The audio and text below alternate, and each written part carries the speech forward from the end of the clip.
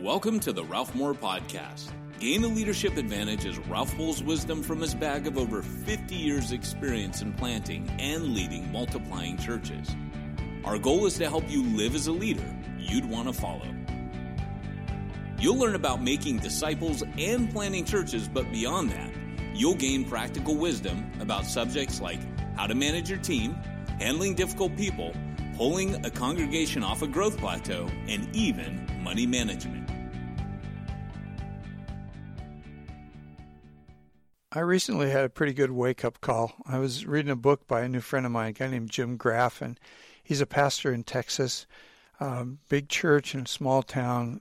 Tells a story about how when he got started, he was, church starts to grow and good things are happening, and then inevitably he gets the offer to go to the bigger city and get the bigger church, and he starts to look at it as a promotion. And then as he begins to pray and seek the Lord, he realizes that God has gifted him to do a unique thing, to reach people in an underreached part of the United States. And so my relationship with him started out speaking at a conference that they do for churches that pastors are from churches that are in smaller communities and rural areas. There's a big distinction, by the way, between a small town and a rural area. Rural area is where, people live a half mile from each other. A small town, depending upon who's defining it, is a town of less than 15,000 people, or some people would say a town of fewer than 25,000 people. And when you start to tally up the numbers, if you're looking at it as 25,000, then there are 90 million people. 90 million people would actually be the 13th largest country in the world. And so we all know that the United States is like the third largest mission field in the world. It's the only continent, North America, where the gospel is not only not growing, the only continent where the gospel is not growing, but it's actually shrinking.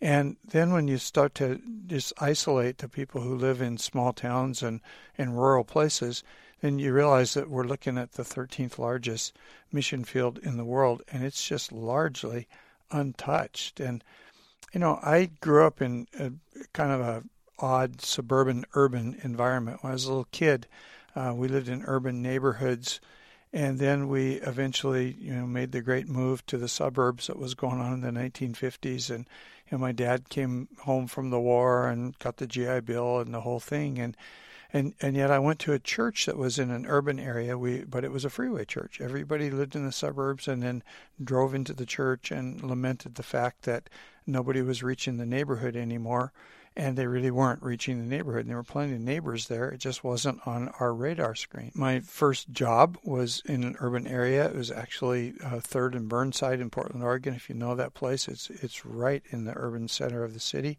Actually, the center of the city that's being rejuvenated today. But when I was there, it was the decaying center of the city. And I went to a unique high school. It was a science and math school. It was all boys. You had to test out to get into it, but it was a public school. And so, again, my friends all came from the suburbs all over the city, but we met in an urban place, and we found ourselves pretty much blind to what was going on in the urban areas around us. At the same time, where I lived, I could ride my bicycle to where there were cows. So I'm living in a suburban neighborhood, but very, very close to the cows. And I can remember a place called Gresham, Oregon, that was, like way out in the sticks, probably 10 miles from where we lived. And today it's one of the major centers of population growth in Portland. We'd go to a state park to go camping, and now that's a city park. And so the world has changed, and sometimes we're just not keeping up with the changes in the world. In fact, in the 1980s, population in rural areas and small towns was shrinking pretty quickly. And then in the 90s, that thing turned around, and it turned around quite well. And so now we're seeing this grand out-migration from the suburbs to the rural areas and to the small towns of America. And they're bringing with them the high-tech industry. They're bringing with them the coffee bars. They're bringing with them the craft breweries. They're bringing with them everything but the church. And in fact, sadly, the church in small-town America is shrinking. We know that it's shrinking pretty much everywhere in America. I got some statistics I want to go over in just a minute, but The shrinkage that's happening is happening in terms of church more quickly in small-town America and rural America than it is in the suburban areas. And there are some reasons for this. We know that mainstream, the old denominations that many have gone kind of liberal, those churches are shrinking much faster than evangelical churches, and certainly shrinking much faster than the new wave of church plants that's oftentimes microchurch and organic church. That stuff is happening and is bringing new life, but we're still not keeping up with the population, and we'll get into that in a minute. But think about this for a little bit. Most of the churches that were the kind of the centerpiece of rural and small town America are those old mainline denominations that are slowly fading away. And so that's affecting this population where all these new people are moving in. So we not only are not servicing the new people, we're not servicing the people who were there. And we need to do something about that. And we need to see this in terms of an opportunity, but we also need to see it in terms of a responsibility, that we open our eyes and look at the fields that are white unto harvest. I think of Peter and the whole deal with the Gentiles and the call that he got to go down to Caesarea and to meet with the family that he met there with, and how it took this vision from the Lord and arise, kill, and eat, and this whole thing that was just anathema to Peter. Well, it's anathema to us to go into small towns. I think we're just blind to the need, and we're blind to the opportunity that's there. And yet this is really serious business. It's something that we really need to be thinking about. There's millions of people that are fleeing the suburban commuter lifestyle to move to the rural areas and to the small towns. Their needs are vast. But then there's the people who have traditionally lived there who oftentimes are kind of living in poverty. Economies haven't kept up in small places like they have in large places. And so this isn't at all like the nasty white flight that we knew a generation ago. This is just a migration of American people, but the church needs to migrate with it, and that's where you and I come in. We've got to begin to be thinking about the needs that are there, the opportunities that are there, and doing what we can to plant churches and rebuild the core in those small places. One of the problems that we have is that where church is growing, it gets a lot of attention. We think a lot about mega churches because they get rid of them in the magazines, the pastors write the books, all that. But mega churches are a suburban, mostly, or exurban model of church. And when I say exurban, that's kind of where the suburbs meet the cows. That's where you can buy 20 acres of farmland, and then the population is going to move out around it, and it makes it pretty easy to build a big church. I have a friend in San Diego County. The day I met him, he pulled me aside and said, "There's something that you need to know about me." And, it's like got real serious. I'm going, "Yeah, what's that?" And he goes, "Well, people are going to tell you that I pastor the biggest church in the town that I'm in. And there's a reason for that. And I want you to know the reason." And the reason is that when nobody lived there and it was just scrubland, the pastor before me had vision, moved out there and bought this huge piece of property. And they were literally the first church in the community because the community built up around them. And you know what? If you're the first one there, you're probably going to be the biggest. And so if somebody tells you that I pastor the biggest church in the community, I just want you to know that the only reason it's the biggest is that we were there first. And so that's often the case. But, we attribute all kinds of wonderful things to churches that grow more quickly than others. But frankly, sometimes they grow because there's cheap land. Sometimes they grow because there's in-migration of population. It's been pretty easy to build suburban churches in America. And while we've done that, we've kind of ignored the small places. And by small places, I'm talking about the urban places. I have a friend in Nebraska that is, kind of cased the 15 villages in urban North Omaha, Nebraska. And they have a goal to plant a church in every single one of those villages. That's one of the small places in America. The small towns in America are the other place. The rural places are the other place. We need to be thinking a little bit differently than we've thought in the past.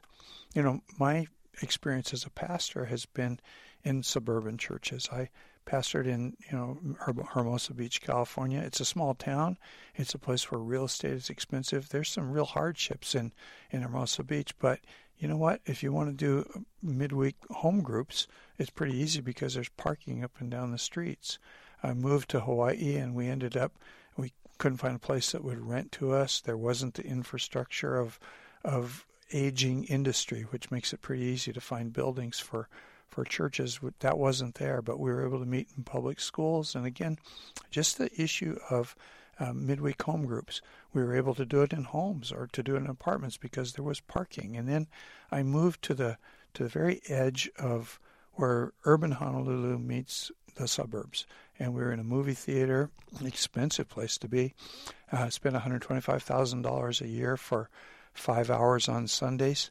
And, of course, there's a blessing in that you don't have to be the janitor and you don't have to pay for the air conditioning and utilities. And, that was a really nice thing.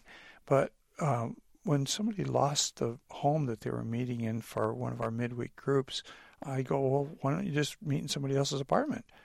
And they go, because there's no parking. And the truth was there was no parking. And before I left that church, it never grew really large. I was there only about 5 years, but it grew to about 300 people.